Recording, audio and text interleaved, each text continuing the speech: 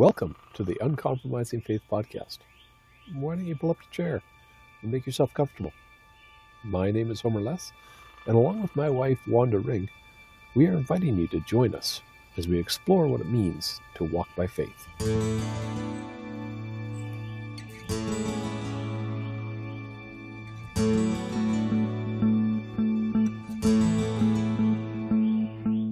Well, everybody, welcome to our new recording studio. It's a interesting civic lesson because we're sitting inside of a Honda Civic. So we learn to make do with whatever we got. That's the way of uncompromising faith. And today, Wanda and I were talking about eagles.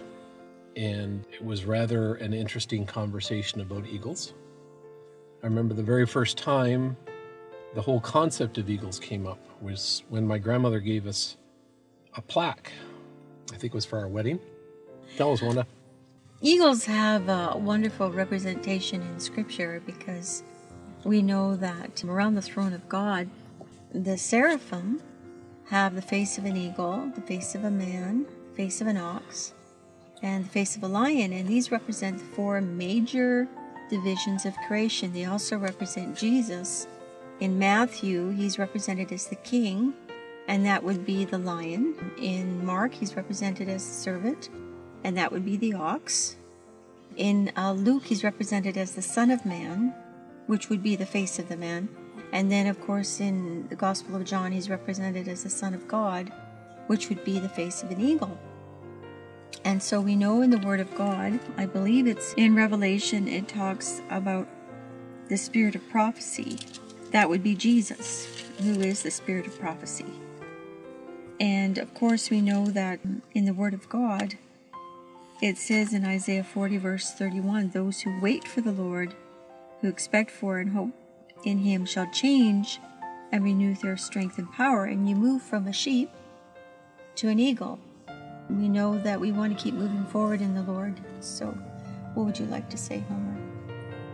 Well, the thing about eagles is that we first started learning about them way back when we were in Sherwood Park. We lived in Sherwood Park and we went to conferences, and the prophets would keep bringing up this picture of the eagle. And I didn't really understand fully what the eagle meant, except for I knew that it was somebody who was advanced considerably with God. So when we got to Prince Edward Island and we were living there in solitude, I didn't really understand all of what the eagle meant. We read in Anne Roundtree's book, The Heavens Open. She wrote on the back of Jesus, and he was represented as the white eagle. So I knew that concept. And then he gave me that vision, remember? When I was out walking in the blueberry field, and I saw a giant eagle or a big eagle being pinned to the ground with thread, little strands of thread. And the eagle couldn't move. It was pinned to the ground, literally, with only maybe a half a dozen or a dozen threads. And I knew that the eagle could fly. It was mature and had all its feathers, but it couldn't fly because it was pinned to the ground. And that struck me as being very interesting because it doesn't take much to keep an eagle pinned. And those threads, to me, were those things in my life, like little idols, things that I desired or wanted that weren't of God, that kept me from flying with Him. And it was only when those threads were cut would the eagle be able to fly. Okay, and this is where I'll finish reading Isaiah 40, verse 31. The second half of the scripture says, they shall lift their wings and mount up close to God as eagles, mount up to the sun. They shall run and not be weary. They shall walk and not faint or become tired. And so in order to lift up your wings and mount up close to God, you can't have any threads tying you down to the earth. And so as we move into maturity with God, we start out as sheep, but then God would like us to become like eagles. And we get off the ground in praise and in worship. We get off the ground because of intimacy. We enter into the priestly relationship with intimacy and union with the Lord. And with that comes then a kingly authority. But we have to have that intimacy. And so in that intimacy, the Lord will draw you further and further into Him and ask you to leave behind those things that would block intimacy, those things that would be put before loving the Lord your God with all your heart. He would want very much to cut those threads so that you can fly into His presence. And then you have access to the Father because you live the life of the Son. What did I say the Gospel of John was about?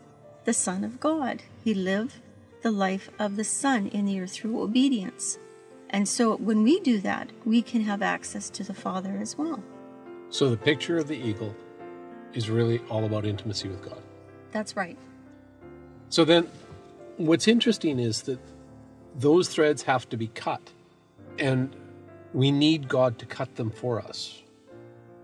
But we have to be in agreement with Him cutting them. Otherwise, we will never be free. So as He brings those things up into our lives and exposes them, and we say, yes, God, take this. I repent of this. He can cut that thread, and it can free us up. That's right. And remember, when you're led into the wilderness by the Lord and you follow Him there, again, it says in the scriptures, in Hosea, that He allured her into the wilderness. And when He does that, He has very much a desire to cut those threads. He has a very much a desire that your maturity level will change from the sheep to the eagle.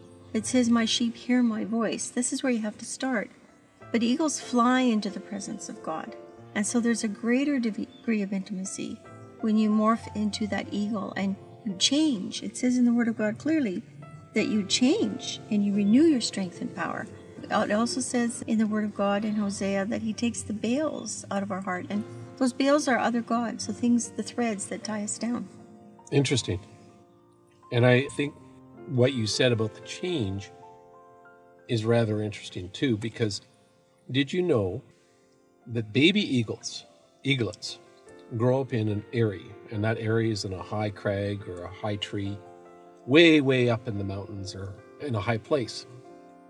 And it's a large nest where the baby can grow up in safety, and the mother and father bring it food, and it has everything it needs. It is fine there. And it doesn't want to leave because it's got a good life. It's being fed and has what it wants. And I think that is true of us too. When we start out in faith, we start walking with Jesus, the Father gives us what we need, and we have everything that we want, but we get fat, we get big, we grow up in the Spirit, and that's fine. But what comes next is rather interesting. The parent eagle sees the chick has grown up and is no longer able to fit the nest. It needs to fly. So what is the parent doing? Kicks them out of the nest. And they have to fall. And as they fall, they have wings, but they've never used them before. And so all of a sudden they have to figure out that they have to put out their wings. So there are times when we're tied down to the earth with those strings, but I also think that we need to have that picture that we grow up in the nest, which is fine, but then God kicks us out of the nest so that we have to learn how to use those wings, have to learn to use that faith that we've grown up in trusting and obeying Him so that we can fly, we can rise up with the thermals.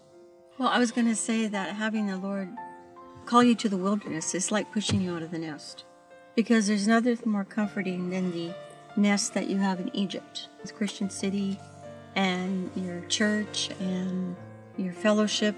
But in the wilderness, there is no brick and mortar. At least there wasn't for us. And you really are alone with the Lord, and that's pushing you out of the nest, because you think, how will I survive out here? But not only do you survive, you thrive, and you literally change. You change and you mount up close to God. And it's really beautiful, because in the wilderness, you learn a different level of what the eagle means. A lot of first stage Christianity will look at the eagle and say, oh, that's the spirit of prophecy, which I mentioned at the very beginning of this podcast. And that is true. It is. And it's one of the giftings that Jesus gives out of the fivefold: the apostolic, the prophetic, the evangelist, the pastor, the teacher. But there's more to it, and Scripture has deeper layers of meaning as you mature. And the other layer of meaning, you'll find Isaiah 40:31 will come to pass in the wilderness. Right. So it takes the suffering and shaking, literally being thrust out of the nest, that brings that intimacy. Yes. I don't think anybody could argue that 2020 has been a year of shaking. I believe that what's been happening in the world, the shaking that's going on in 2020, is basically God thrusting a lot of people out of the nest at the same time. Yes, I would agree. And with the fact that churches have been able to meet, like I'm talking about the standard brick and mortar, where you go on Sunday, it's like God is doing on a global level what he did for us personally. Like I call it just shutting the power off and getting quiet so that you have to spend time with the Lord. And it's like he's asking you to come close and to have your countenance changed, to be renewed and find your strength and power in him. And in these days to come, to be really safe in the Lord, you're going to have to morph from a sheep to an eagle, meaning that you'll have to go into a greater level of maturity for you to survive these coming days of the shaking. Yes, yes. I don't think anybody would disagree with that. Being in the nest is fine when we're young, but it's not a safe place to be as an adult. There's too many threats out there. Yes, and I remember in Anna Roundtree's book where the Lord gave her the lesson of the birds. She saw all these different kinds of birds that were in flocks. But the Lord said he didn't want her in that flock. Well, she said, well, who do I fly with, Lord? And he said, fly with me. And that's when she understood that he was calling her to be an eagle, to fly with him and not fly in the flock, meaning that it's okay to have fellowship. But what God is calling for is that companion, and you fly with him. So the intimacy that God wants us to have is first and foremost and primarily with him. Yes. If we have that intimacy with God, if we're that intimate with Jesus, then the rest of our relationships will flow from that. But we have to get that primary relationship right. Otherwise, all our other relationships won't work out. That's right. And primarily when you look at the eagle, it's a vertical relationship. It's up high. It catches the thermals of the winds, and you're off the ground. It's vertical. And then that's part of that vertical cross, the board that's vertical. And then the horizontal board will fall into place.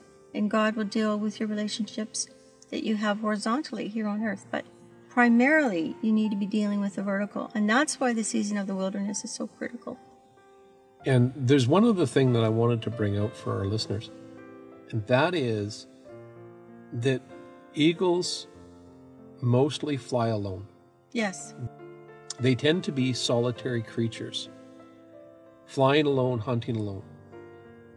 And when we walk with Jesus, one of the things that you will find as you grow in intimacy with him, you will find that more and more of your time is spent alone with him and not with other people.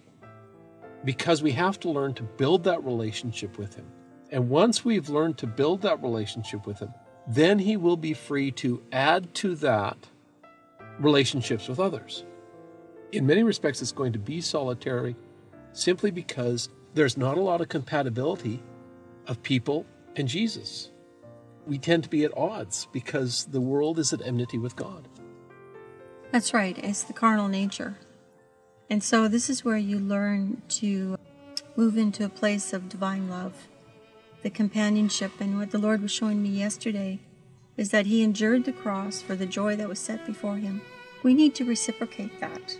And we need to look to Jesus, the author and the finisher of our faith, our eternal bridegroom, and give him that same devotion and look at him for the joy set before us, to have him as our eternal husband and eternal companion.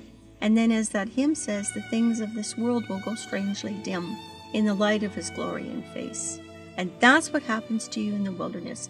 And you are prepared then to come into the perfect will of God, because now you're living the life of the Son. You have access to the Father, and the Father now can give you your inheritance, which is his Son, and everything else that is required for you to fulfill the perfect will of God. Right.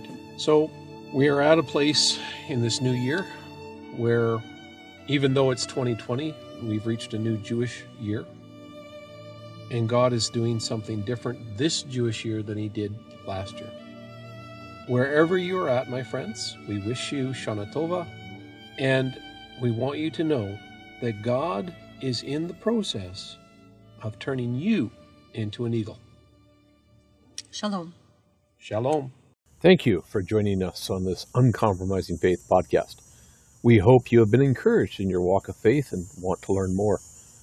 We can be found at www.uncompromisingfaith.ca, where you can read more of what you just heard here, download our book, and connect with others that share in your passion for Jesus. May God bless you richly.